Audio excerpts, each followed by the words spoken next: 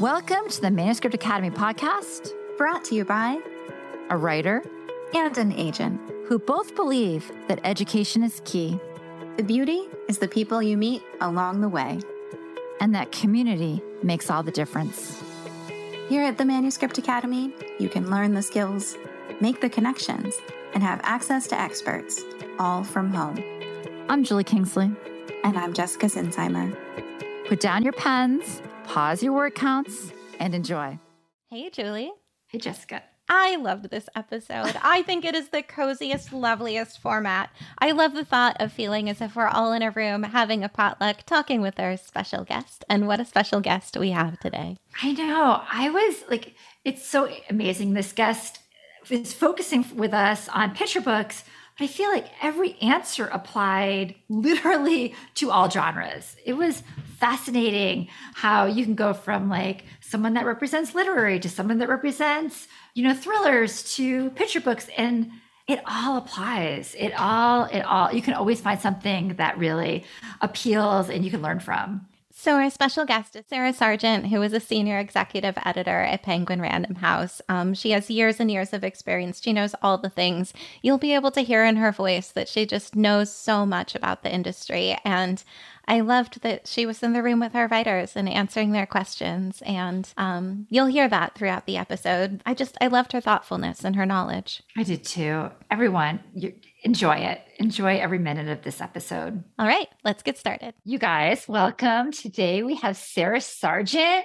Sara, tell us about yourself, all the amazing things. Well, first of all, thank you two so much for having me. I'm so excited to do my first podcast with this community. So I really appreciate it. I am a senior executive editor at Random House Books for Young Readers, which is an imprint of Random House children's books. My pronouns are she, her, hers. I've been at Random House for about 4.5 years now and have been in the publishing industry for 14 years. I started at HarperCollins and I've also worked at Simon & Schuster, and now I've been here for almost a handful of years. My list is very eclectic. I do picture books mostly, and I also do some middle grade and some YA. I do Step Into Reading, which is our early reader line. And yeah, that's sort of professionally the summary. I live in Brooklyn and I've lived in Brooklyn for 14 years too. So there was some discussion in our office when we were writing up the copy for this, because I had put without much thought, Sara is a big deal. And everyone is like,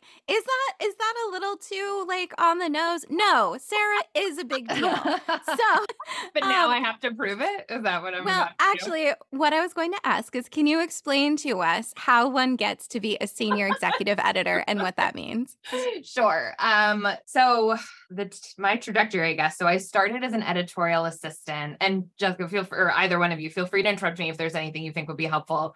People want to know more about. Sometimes I don't know what people don't know, so feel free to interrupt. So I started as an editorial assistant at Balzer and Bray, which is an imprint of HarperCollins. Alessandra Balzer and Donna Bray, two like legends within the children's book industry. Alessandra was Mo Willems' editor. So I started as Alessandra's assistant, and I was at Harper for, something like 4 or 5 years. And then I went over to Simon & Schuster. I was going to focus on young adult books at Simon Pulse. And then about a year into working at S&S, and I loved the team that I was working on, I saw a job posting back at Harper. And I was like, oh shit, that looks like a job I would really love. And I had just left Harper as an associate editor, and the job posting was for like 4 spots higher, I think it was, or something. And I went back to them and I was like, yeah, if you want to have me back, this is the level that I'm happy to join you with again. So I guess that was sort of the biggest leap that I made in my career, is going from Simon & Schuster back to HarperCollins.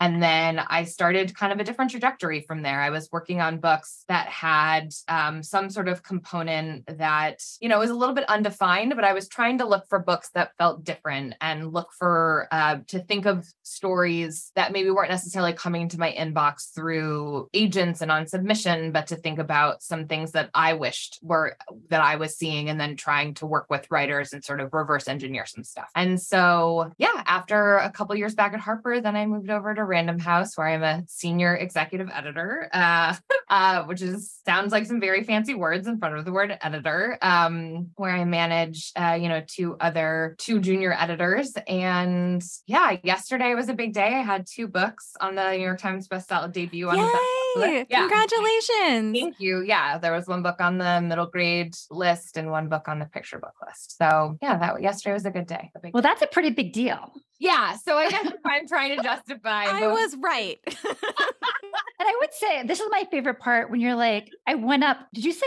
4 slots? Like I mean, was here and then an hour 3 or 4. Yeah, 3 or 4. Yes, in the span of like a year. Yeah. So we love those stories. Yeah, it really, when I tell the women that I manage that story, I think they're like, how did you? And it's one of those things that just like, it's a belief in yourself, I think, or knowing, I don't know. I don't even know if I would have said I knew my worth at 30, but something in me knew. So yeah, it just felt like the right thing. So, well, I think it's an important story for everyone to hear because we all are looking for those jumps, from like writing to getting an agent, from getting agent to selling our books, from selling our books to get to the New York Times with Sara, the amazing. Totally. So tell us before we move on though. Yeah, okay. So just a very quick, associate editor, assistant editor. What does each person do? Sure. So, editorial assistant is the first role. And that really is, you're like the newest, greenest. And so you are assisting, you could be assisting one person, you could be assisting a couple of people. I'll speak from my own experience and it's pretty similar, but I'm reviewing,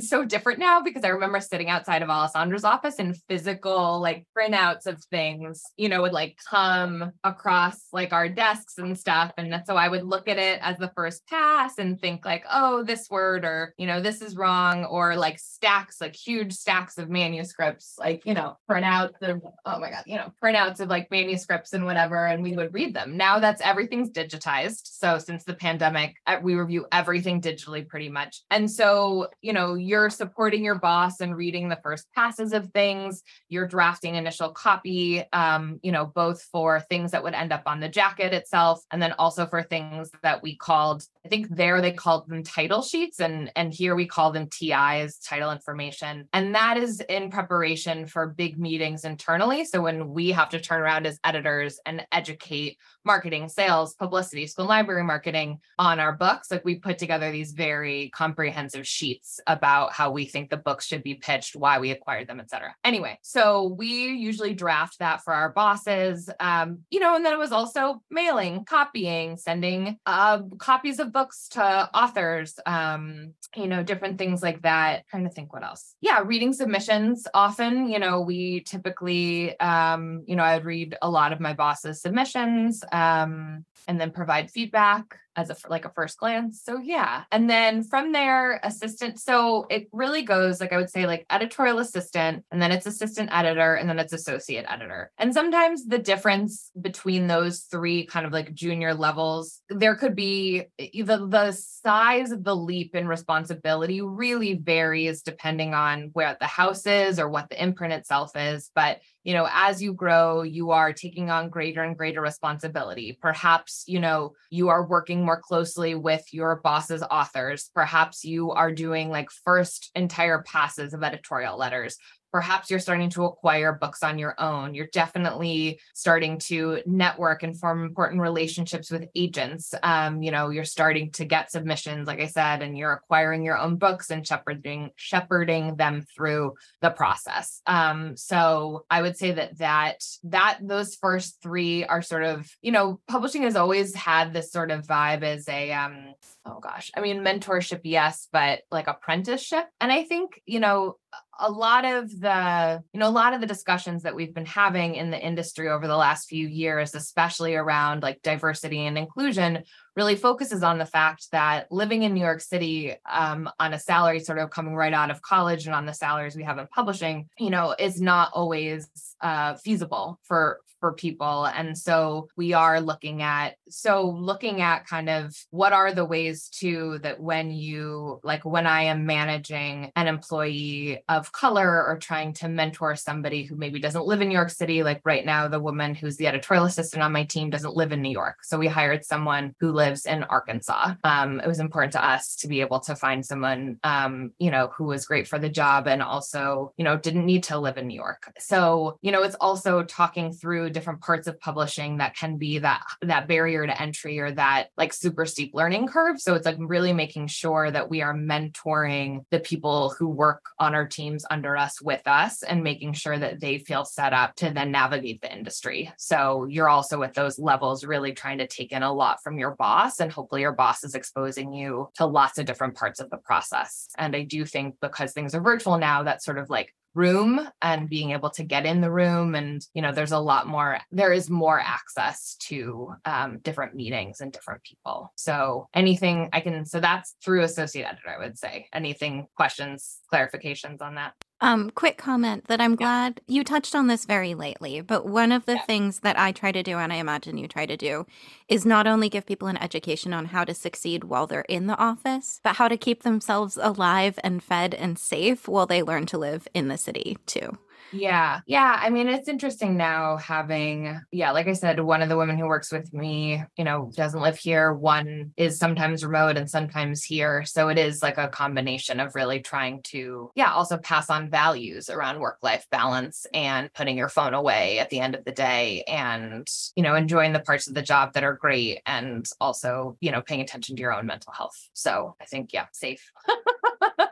In all ways. Yeah, agree. Okay, I interrupted. Go on. No. So then editor sort of is this, again, there's like a lot of fluidity between the levels, but editor really is like you are not assisting anybody. I think the biggest transition becomes like whatever level you hit where you're no longer assisting anyone and your only responsibility really is building your own list and you're not, supporting anybody else. And so, editors have all different sort of senses of title count. It's really a range. It's obviously very different for somebody who edits, 50,000 word novels and somebody who does picture books, which is not to say that the work qualitatively is or a value judgment. It is simply the case that it is a different, allocation of time to be editing novels and editing picture books. So the size of the list will vary accordingly. And so being an editor really is like you are supporting yourself in the sort of ecosystem of publishing. Like every book we look at, it is its own startup, like every book is its own business venture. It has its own profit and loss statement. It has, once it comes out and everything. So, what the books cost to produce, how many we ship, what do we sell them? What price do we sell them at? All of those things. And as an editor, you're responsible for managing those costs. Not every single part, marketing and publicity will also set budgets that I don't necessarily approve or not. Most I don't, but it is my responsibility as an editor to really keep an eye on costs and look at the profitability of the book. So by the time you're an editor, you are doing that for some amount of books. It could be 5, it could be 10. And obviously, you're working on many, many books. And then throughout the year, they're all coming out. So you're balancing books coming out, you're balancing books that have come out, books that are still in process. So it's time management and really making sure that you have a finger on kind of everything. And then senior editor. So like then there's editor, then there's senior editor, then there's executive editor, and then there's senior executive editor. And then sort of those really, the sort of sense of seniority could mean whether you're managing somebody. So at some point, whether that is an assistant, whether that's somebody at a higher level, but typically the higher you are, the more people you would necessarily manage. It also just means that kind of like what you oversee and then what the expectations are relative to title count and how many books you're meant to publish a year will vary. So once you get into those like higher levels, you may not have, it's nothing specific or stratified or even the same identical throughout the industry, but just a sense of success. I think those titles just like confer a sense of you've had successes, you have seniority, you have some sense of management, some higher level of expectation also. So I think that's And then from there, it's like, editorial director, publisher, and then you're managing kind of like larger groups, potentially imprints, different things, brands, that kind of stuff. So, yeah. Okay, we have a great question from Paige. I was going to phrase this in I was going to be like, can you do whatever you want? But Paige has a much more nuanced way of asking this. Paige, if you'd like to come up. And if any of you have questions, put them in the chat. Hey, Paige, come on down. Hi. I'm kind of curious about kind of the individual editors. I'm sure it changes as you go up that whole chain of a million levels you just told us about. But how much do individual editors get to like decide what kind of books that they're taking on? I know you have to really, embrace a project and love a project to buy it and acquire it and bring it to the acquisitions team. But are editors trying to kind of like fill certain boxes, or do they have missions at the certain times of the year from the higher ups and their bosses saying, hey, we need a adventure story, or we need someone to tick this box, or we need, how much leeway do they get? Yeah, I thank you for the question. I would say it really varies, and I really don't speak, I can only speak to the experiences I had. And I do think that like, I've obviously worked at the 3 places I have worked, and those are some of the bigger publishing houses. And so I definitely do not speak for places that are not those, or even speak for them now, because who knows what's changed. But in general, there's not often a mandate per se. I think that there can be a sense of what are the holes on the list, but that could be so broad. I think that there can be things like we could use a holiday book, and what holiday. So I think that's a lot of what we're looking at these days, or at least I am, especially as we try to make our offerings more diverse. I think we're recognizing festivals, holidays, and celebrations in certain, cultures that may not be, that are not your Christmas, Halloween, Easter. And so how do we represent, those different cultures and those experiences? So what does a holiday mean? So things like that, or like back to school time will also always be like a promotional moment. So, holidays are sometimes a place where we do need to make sure we've got enough holiday content throughout the year. The thing about publishing that I always think is so wild is that we are acquiring books now that won't come out for, at minimum 18 months and at years. So the trends that you're seeing right now across any category, like we can't really chase trends. We'd already be behind if we were doing that. And then sometimes we also are like, couldn't possibly publish yet another unicorn book. And it's like, oh no, unicorns like do not go anywhere. They are not going away. And so sometimes we are surprised. But or like that, I don't know, years ago, I remember being at Harper, and it was sort of like princess dystopian books, like could not put another girl in a dress on the cover. And yet like, yes, you could. So I think that it is like, sorry, I very much remember that. You're totally fine. But so it really is like more than about chasing trends, or it's about looking for what's new, or maybe a version of what's working, but something slightly to the side of it. So this is an incredibly long answer to your question, but sometimes it's suggested to us, but I don't find that it really is ever like dictatorial. Like no one is ever coming to me and saying, you must do this. Part of the beauty of every editor is the individual vision that they bring. And so you're being hired because there is something about you that is unique and elemental, and your perspective isn't the same as anybody else's. And there's something, hopefully, if you're successful, that you are able to see in the creators themselves. And you draw that out as an editor. You see the promise and the premise of something. And so the more you're in this industry and the more successes you have, the more you are trusted to pursue what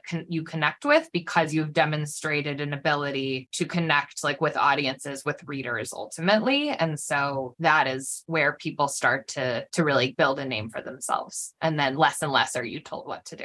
So yeah. I love the idea of just an editor running around the office buying exactly what they want and no one can stop them. Like obviously they're brilliant. They're going to be choosing something for a reason. They wouldn't be in that position for no reason at all. But just the idea of someone running amok buying books makes me really happy.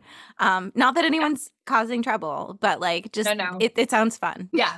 No, it's funny. I ran into a friend of mine, or a very new friend of mine today on the subway, and she actually didn't know what I did. And just the look of awe on her face when I explained what I did in every like incremental step. She was like, "Oh, what kind of books?" And I said, "Children's books." It was like the like shock and awe just like grew, and it really is sometimes it is hard to take in the immensity of what we do and just how incredible it is. Sometimes it's like hard to really wrap my mind around. So yeah, happy to be running amok, acquiring things. So. We have another question. Rashida, would you like to come down? Sure. Hi. Hello. Hi. How are you? Welcome.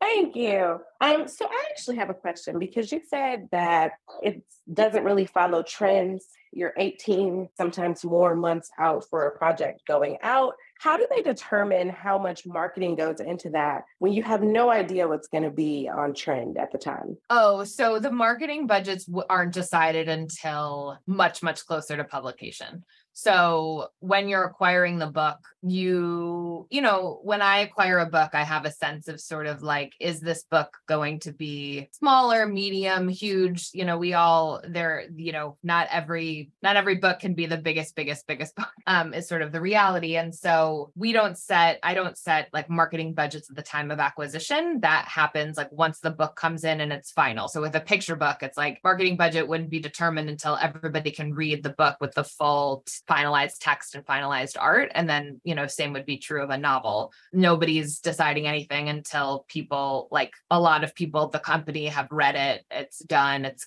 finalized. So once that happens, that's being determined more like 9 months ahead. And so even still though, we have so many meetings in advance so that we can course correct. So if something is in the pipeline and it turns out that it like really is hitting a trend that no one saw coming, we are able to then put more behind it or reallocate or switch gears or something like that. So we have the ability to be nimble, but we're not even trying to do anything or let alone be nimble until about 9 months in advance of publication. Nice. We have a lot of good directions we could go. Julie, what do you think? Well, I would want to go back in time because you're on the bus, you're telling, a new friend about your amazing career. Like you're a maker of books. I mean, like that's like every book kid's dream, right? So tell us, did you get into publishing? Did you always know? Was this kind of a surprise? Tell us your story of how you got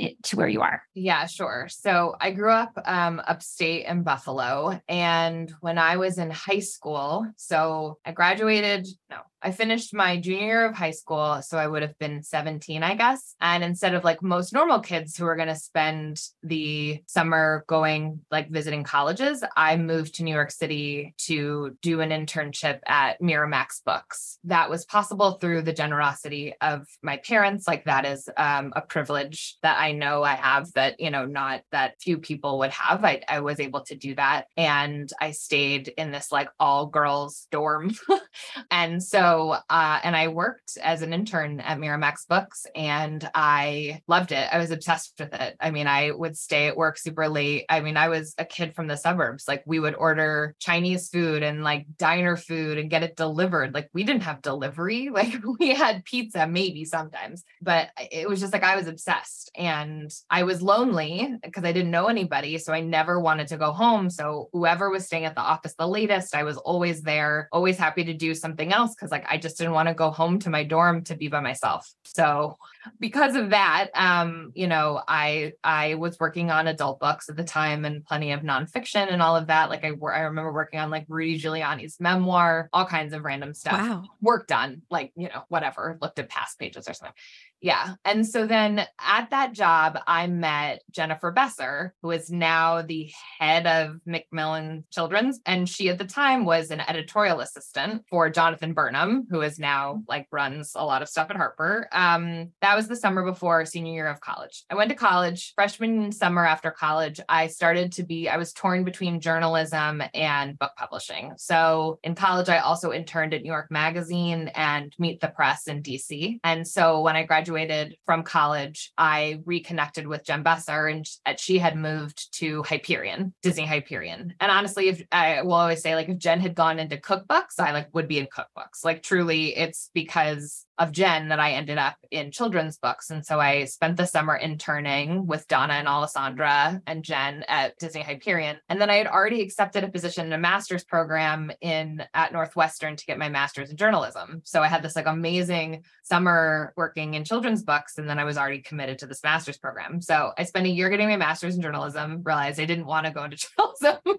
was a time consuming, expensive way to make that life decision. But like, here we are. And then I moved back once I finished that in Chicago, I moved back to New York and tried to get a job in publishing. And the only job I could get was at a literary agency. And so for 3 months, I worked at a literary agency. I was an assistant. And then I got a call from Alessandra that her assistant was leaving. And did I want to come and be her editorial assistant at Harper? So yeah, it's a pretty, like, I acknowledge it's a very charmed, it's a very charmed story. And also just to give myself credit, like I made inroads and made connections with people that lasted and made impressions that then allowed them to want to give me jobs in the future with like a monster that they then hired. But, I do recognize the privilege that comes with the opportunities I was given at the outset. Well, yeah, if you were running amok in the office, no one's going to be calling you up asking you to be the assistant. Right. You had to do something right while you were there.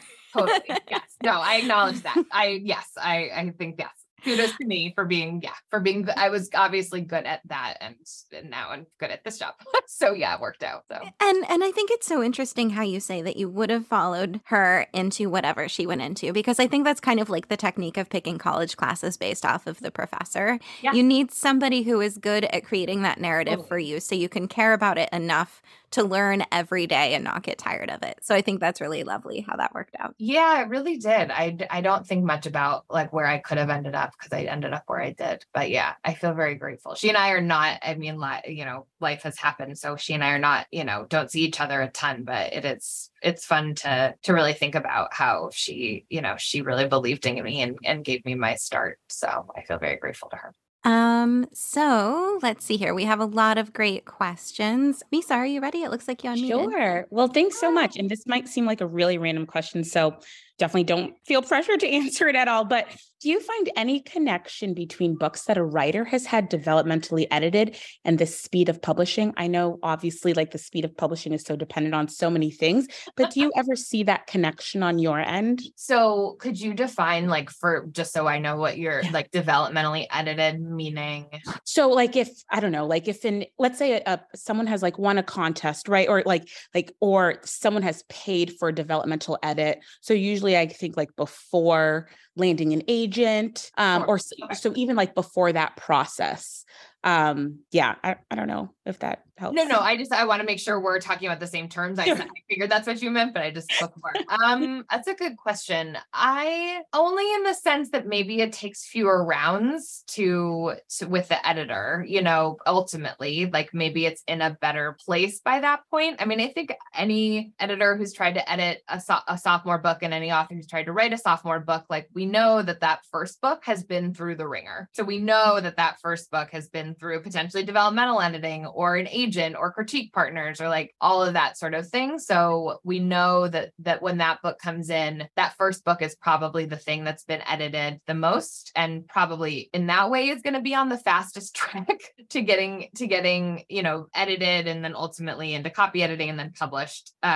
Second books often just take a lot more time because it's ground up. It's not your baby. It's not your baby's baby. Right. And so it's just a different process that can be harder. So I don't know if what, books that haven't been, my sense is that most books that come in that are first book, that are debuts have been through so many edits in different ways. But I don't think that that's ever like to such a degree that it's going to hugely change the trajectory of the publishing, except in the obvious ways that if it has, I don't know, like I wouldn't be able to say to you, like, it's the difference of 1 year, 6 months, different, that sort of thing, except to say that like if something has been developmentally edited, chances are it's at a level where maybe there could be fewer edits. But I also think that's something that I don't know.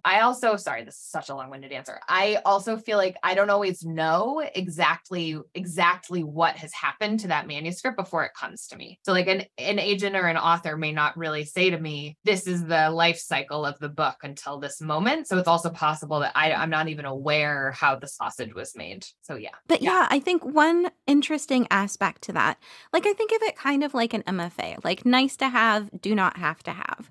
And I think it also depends because say you've got a book and this is the raw material, there are probably 5 or 6 at least different visions for how to edit it, all of which could work. Yeah. And so if that developmental editor has a vision that could work, but it's not the same vision that could work as the editor who ends up acquiring it, that's a whole different thing than if it's 2 people on the same page right there. Yeah, that's right. Yeah. And we have a couple of questions here that are similar, so I will make a composite question. They're all very politely stated, and thank you for clarifying you don't hate agents. We love that. Several people are asking how you can get a picture book deal without an agent, or if you can think of other ways to go around the getting an agent process. Sure.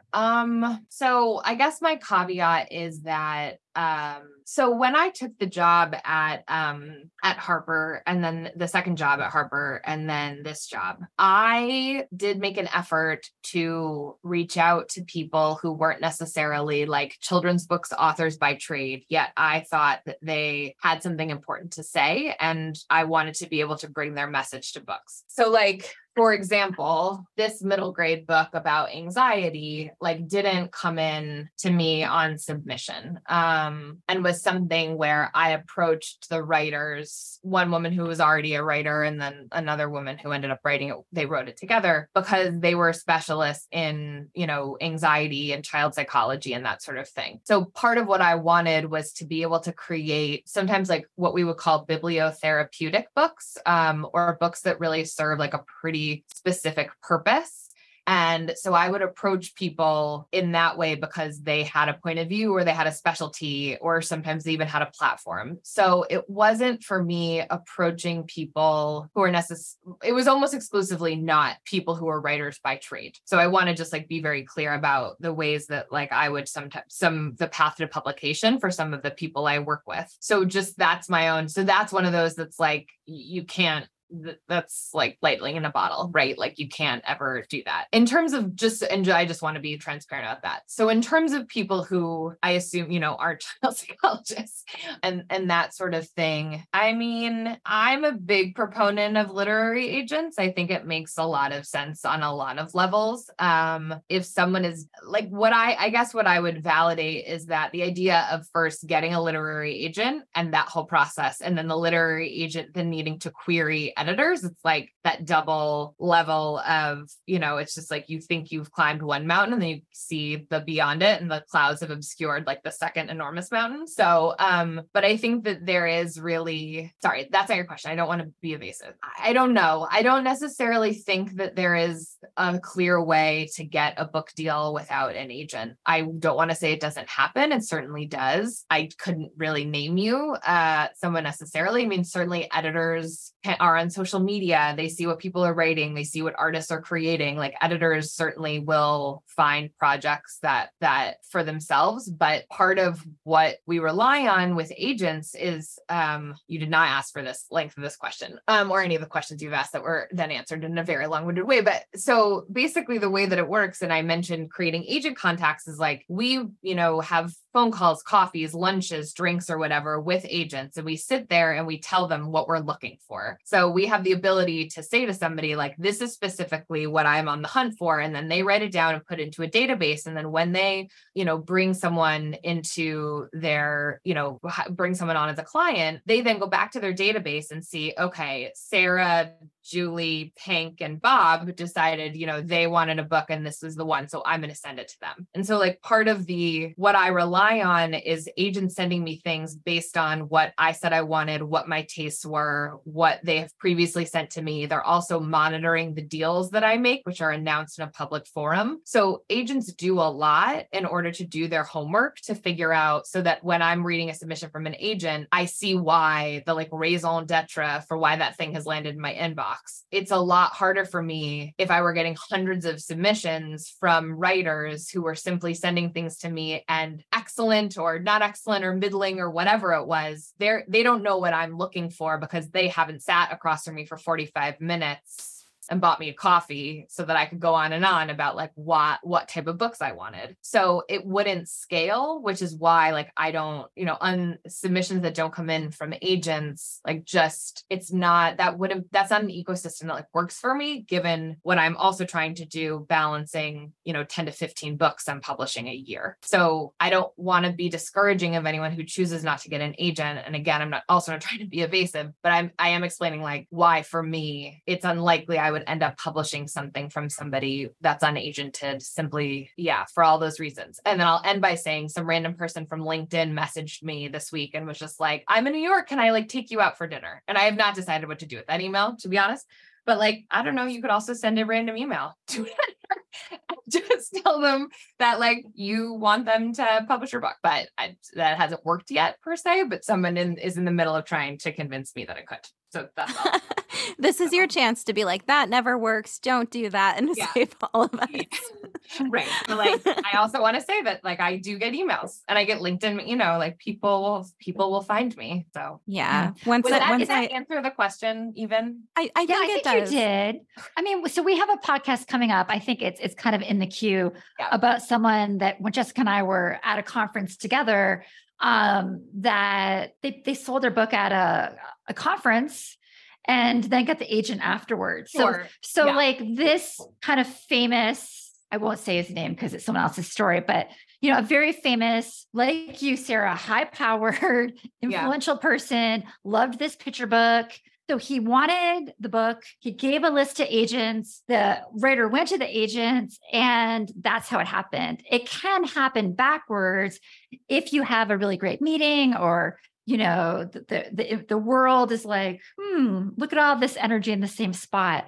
But I do think it's easiest to go through the channels that are meant to work for writers and editors and everybody else. Yeah. I mean, I feel like I was only imagining in that moment the idea of just like cold emailing submissions. I hadn't also, and like why that, I was explaining why that is not the best route, but definitely conferences, definitely like more stratified networking opportunities is absolutely a way that people are discovered, like within the sort of ecosystem. I think also, though, I will say we are trying to broaden what that looks like, because again, there is a certain privilege to that. And there is a certain self-sustaining ecosystem. And so like, what if someone can't pay the money to do those sorts of things? Like, they should not be disadvantaged. And so what are ways that we can, be seeing works from people and really representing voices who can't, who don't have access to some of the things that other, people may have access to. So, yeah.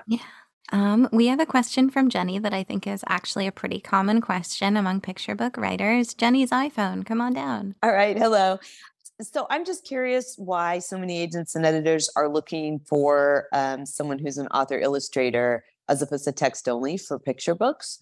And I don't know if that's about the finances of it, or if it's just, a different kind of preference because you're going to have to juggle two different people to work with. But I'm curious to know more about that. I don't know that it's necessarily like a preference. I mean, I would say the majority of picture books aren't author illustrators. I don't know what the actual breakdown is, but obviously somebody who has the ability to do art and text and do both at such a high level that they are as good as, someone who does just text and someone who does just art. But I think part of it is that the synergy when you are the creator of the ideas and then you also get to reflect them in images, I think is a really powerful thing. So I think it's also, I wouldn't say there's like a valuation on it. It's better. I think it's a preference only if it's somebody who is excellent at both, like I think we want excellent text and we want excellent art. And if you are excellent at both, then great. I wouldn't have said there's a preference, I guess. Yeah, we don't have to hire an artist. Like there's already an artist on board, and you, again, that author illustrator can execute the 360 sort of like degree, like holistic vision all in one sort of composite. So in that way, I guess it's a treat. It's different, but I wouldn't have said, I think for the most part, like that's not how things come to us. Those things do come text only. I would say I get very few, 1% our author illustrator, very small amount. But to be fair, I also do books with people who aren't necessarily, so that may not be, that's probably not representative of the whole industry, but I would say it's probably fewer. It's, it's a very small percentage. So Thanks. That's interesting. yeah. Yeah, I think it's actually one of those things that's very, very visible. I think it's like when people want author illustrators, they're usually very loud about it. If they're like, this is the one option, somehow for some reason that like stands out. And then versus the people who like don't specify, you kind of don't notice because they go under the radar. Yes, that makes sense to me because I am seeing it a lot. And I was just curious if there was some sort of a preference as a result. Thanks. Yeah. Strong opinions and unusual stories tend to float above the rest. I've noticed, the folks who are like, I got an agent in 5 hours, that stands out a lot more than like, well, it took 2 years of hard work. So, Gino, I liked your question about pitching picture books. Your part 2. Would you be willing to come on down? Sure. Oh, thank you. Thank you.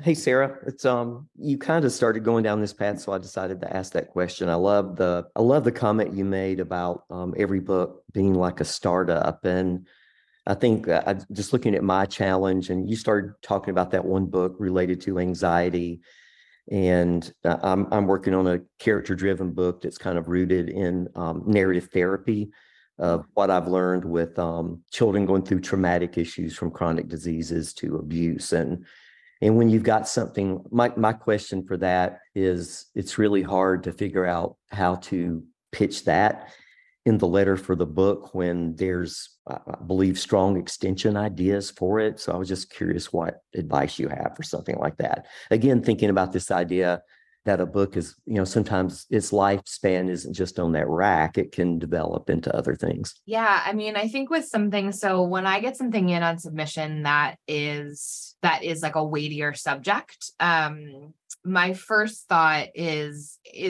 to look to find out to what degree the person is an expert in that topic. So like, obviously there are things that we all experience in this world that are just human, big emotions, grief, tragedy, trauma to some degree. And so there is that aspect where if we're exploring certain of those like shared human experiences in a book, you're going to end up, you don't need to be an expert in those things. They are human. However, if a book is meant to really be a teaching tool, or if a book really goes into some like particularly sensitive subject matter, my next question, because my first thought is, how are we going to market and publicize this and do that? Like, is the person a psychologist? Is the person a teacher, a grief counselor?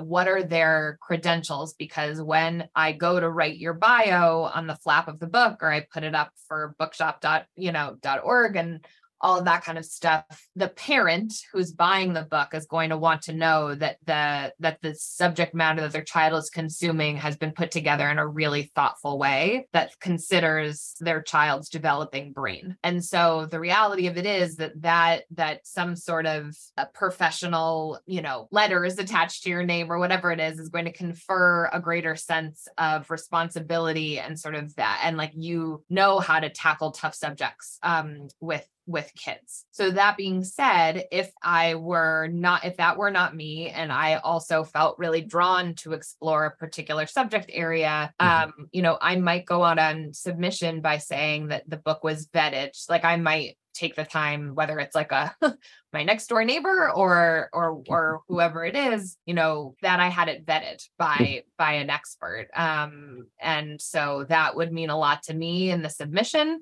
I would need to understand kind of like, what is the whole package? What is this going to look like when I tell my sales and market, my sales team, what are they going to then turn around and tell the Barnes and Noble buyer for why this is something that parents would pick up? Because picture books are that, strange thing in children's books where it's not being purchased by the human consuming it. So like, we're trying to create things for children that are purchased by adults. So it's like always the adult that I have in mind in terms of like things like that, because I know what they're going to be, I presume to know what they're going to be looking for. So with something like that, I would just like pack it with as much as you have to offer on that level. And then I would take the time to have it reviewed and even include a quote from a child psychologist, a pediatrician, or something like that.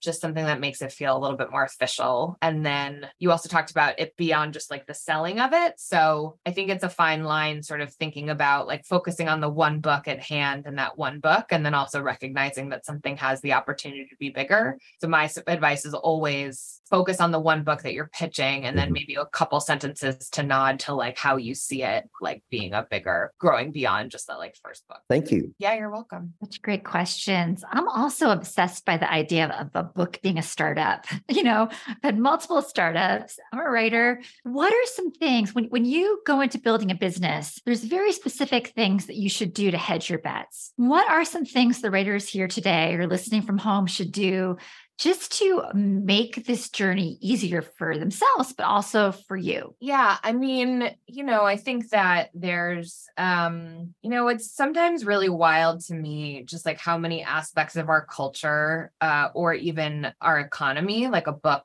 touches. So you think about from the printer to libraries, to schools, to bookstores, to designers, to artists, like just really amazing to me how many different, things get pulled into the process of a book. So, when I imagine somebody sitting, at home working on their debut novel or picture book manuscript, it's very siloed. So, but if you think of the beginning of the journey of any book, it starts there or in your local cafe or, what have you. And so that person is not yet a startup, if we follow the analogy. And so if you want to be the most compelling product, I guess, or, business idea, I think that the things that really go a long way, I know this, social media, as a person who isn't the most drawn these days to social media or to the curation of a social platform, it feels a little disingenuous, but like, I think we all know that if you have some sort of platform or you have people who already follow you or you post content that really moves people and people connect with, that obviously will go a long way when you put a book out. Not everybody has that in them. And so I understand and respect that. I think that it is, a willingness, there's a certain vulnerability, I think, that is required of being an author and a writer, not only to create the work, but then to connect with people on it. So I think that you sit there and you're like, well, I would be delighted to do 50 store visits in every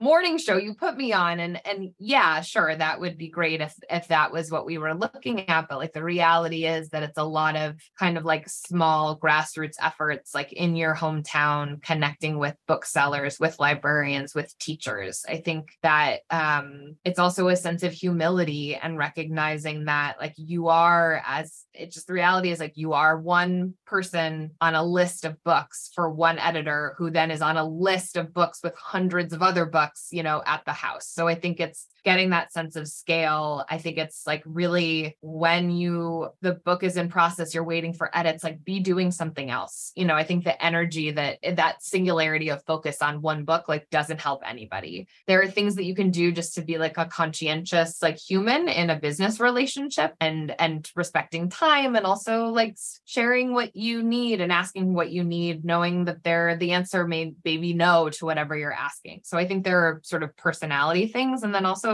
just a kind of willingness, I think, to be open and to hear and to really just like hear where the limitations are and also see where the opportunities are. And the balance that is always required with a book, I think, is knowing that a lot will be asked of you. Like we will ask you to do a lot, and you might look at the publisher and say, like, you're asking me to do so much. Like, what are you doing for this book? And the time that you will spend championing your book and talking about it, you're right. Like we will not match that because like you are meant to be the person like on the ground evangelizing, the incredible story that you created. So those are all a little bit abstract. Maybe there's not like a specific attainable concrete thing because I am not going to say like have X number of followers or whatever it is. But I think that they're just like as grounded as you can be and as humble and as sort of just like open and porous and receptive to feedback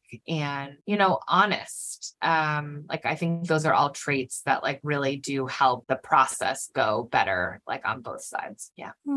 Okay, we have barely any time left. You have been an absolute hero here doing all of this rapid fire answering with nuance. We love it. Thank you. I guess just very, very quickly, and then we have a fun question to end on. I think it's fun. You may disagree.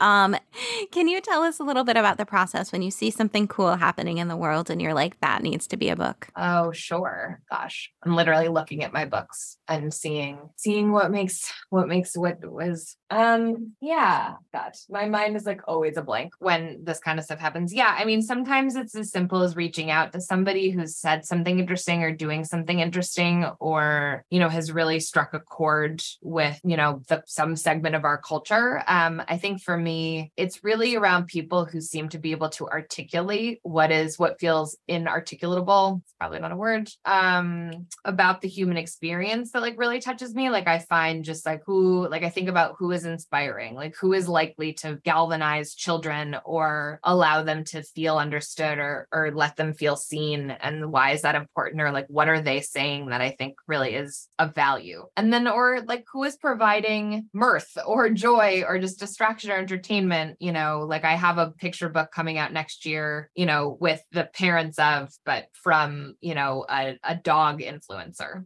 And it's just like, that's silly. Like it's a very good book and it's a very silly book. It's not about anxiety in children. It is about just joy. And so sometimes it is about just, who seems to have captured the attention of fans, readers, watchers, whatever it is, and seems to provide a service almost to those people. And and then when I see the value in that, I'll DM them, email their publicist or however it goes. And then sometimes it's a long trail from there. But yeah, usually it's just like I see something in an article or someone sent something to me, and that's kind of how the reverse engineering goes. And oddly, I will see if you also see the two things as linked. Because I was finally trying to find an explanation for something slippery, and well, we'll see what you think about this.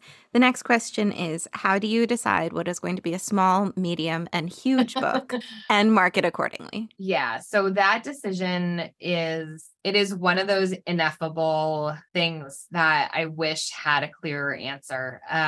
The second question is a little bit easier because by the time any budget would be decided, that is marketing, publicity, and sales follow the editor's lead. So when the editor stands up at when we call it launch, you may know this, so forgive me if I'm repeating, but 3 times a year, we present all of the books that are going to be out in a certain season. So like Random House does spring, summer, and fall. So in a couple of weeks, I'm standing up in front of the whole division and presenting all of my books that will publish on my summer 24 list. And so after that, and after everybody hears those presentations, they read the books, that is when ultimately the decision is sort of made around exactly how much budget is likely to be allocated to certain titles. But again, it's the editor who's sort of like setting the tone. So as an editor, that feeling of, I know I use the term small, medium, large, or whatever. That is such a range. It's a continuum. So it's not like those aren't buckets. It's like that was such a simplified version. But the general idea being not every book can be the biggest book. And so for me, it's really thinking about the audience. So certain books I know are really only meant for a very particular segment of readers, right? So like if I know that a book is only meant to be for readers who like X or care about Y or have the experience of Z, I know that's not going to be as big a book as something that is universal is not even the right word for it, because if you try to appeal to everybody, you appeal to no one. But it's a sense for me, just for my list, of like it being commercial, and other editors would think of something that feels really literary to them, or really maybe softer or cozier or whatever it is. Like for me, it's sort of these like more commercial stories. And so it's just that sense of, do I think that this is a book that everyone will get and connect with and be like, oh yeah, I know exactly how to sell this, market it? Or is it sort of like people who, some people will see it the way I see it. And it's just like, I think this book will help certain kids. I don't think it will help every child. I think every person will see it the way I see it, but I know that a segment of the population will, and that is important. And that is a reason to publish it. But I know that it's maybe not going to be universal, that vision. It's going to be like, some people will see it and those people will find behind it. And so it's sort of this intuition accordingly about what is likely to hit and resonate. Well, it's this beautiful thing, right? Like you're choosing these amazing projects because you love them so much, and knowing that they make you feel this way. Hopefully they make a lot of people feel this way. Yeah. The past couple of weeks, I found myself describing bigger books as the books that have something to say about exactly where we are as a culture right now, which is kind of like what you were saying before. Like, I feel like if it's just of this moment in an undeniable way, it feels like a conversation that has to be had. And that to me propels it forward a little bit. But there's so many ways to try to describe that energy. Totally. Yeah. That would be a cool thing for like, for an editor to try to distill sort of like, what is that big book energy? Yeah, exactly. Yeah. I think it's different for everybody. I love big book energy. Like, I'm not going to sing, but I do. That's perfect. Yeah. Thank you so much, Sarah. This was such a delight. Oh, yeah, you're very welcome. Thanks for having me. Thanks for all the great questions. Sarah, do you have any consultations left? We could pay for somebody to have a consultation with you if you have any spots left. Yeah, I have some. Tomorrow's all booked, but next Friday is open. Okay, why don't you think of a trivia question, and whoever gets it right in the chat first gets a consultation with you. Oh my God. Oh, no pressure. While this happens, just a note that we're building a new podcast page, which is really cool. You'll be able to leave voicemails if you want to. I'm really excited about this. I love the podcasts who like have a little like personal story in the middle. So that is our thought. So if you want to be like, hey, I was thinking about this thing that could be useful for other writers, I would say call us up, but it's not call us up. It's more like hit the button to record, say, yes, you can have access to my microphone, review it, and then send it in. But we love it. That'll be up next week. We love your voices. We love hearing from you. Fun month coming up. Yeah. Okay. So what was the very first book ever to receive the Caldecott in 1938? Oh my goodness. Okay. So whoever gets the answer first in the chat wins. We've got is it Goodnight Moon? Make Way for Ducklings, Runaway Bunny. What is the answer? Oh, that's none of these were the answers. Blueberries for Sal. Nope. The Red Pony. No, I'd never. Are You My Mother? No, I had never heard of it. So Everyone's guessing. If that was like guesses. Too obscure. Bambino the Clown. Animals of the Bible. Yes, that is what it was. Whoa. Oh, Animals of the Bible. Susie, congratulations. You won a consultation with Sarah. So send us an email. We will make a code so that you can meet with Sarah and book a meeting that way. Yay. All right. So everyone, you all got to meet with an editor who's a very big deal today. Now you see why. I was not wrong. My marketing copy was on point. Yes. Okay. Yeah. Sarah, it's a pleasure. Thank you so much for being here. Thank you all for being here on this beautiful day. Go outside. Go enjoy the sun. And yeah, I want to say something cheesy. May you all have big book energy in your future. Yes. All right. Have a good day, everyone. Right. Bye now. We are so glad that you joined us. And as always, we appreciate your feedback. Just head on over to the iTunes store and let us know what you think. It not only helps us make this podcast be the best it can be, but it also affects our ratings within the iTunes platform. We'd love to hear from you. If you're feeling brave and want to submit your page for our First Pages podcast, you can send it to academy@manuscriptwishlist.com with First Pages podcast in the subject line. We'd also just love to hear from you. And if you'd like to learn more about the Manuscript Academy and everything we have to offer, just jump on over to manuscriptacademy.com.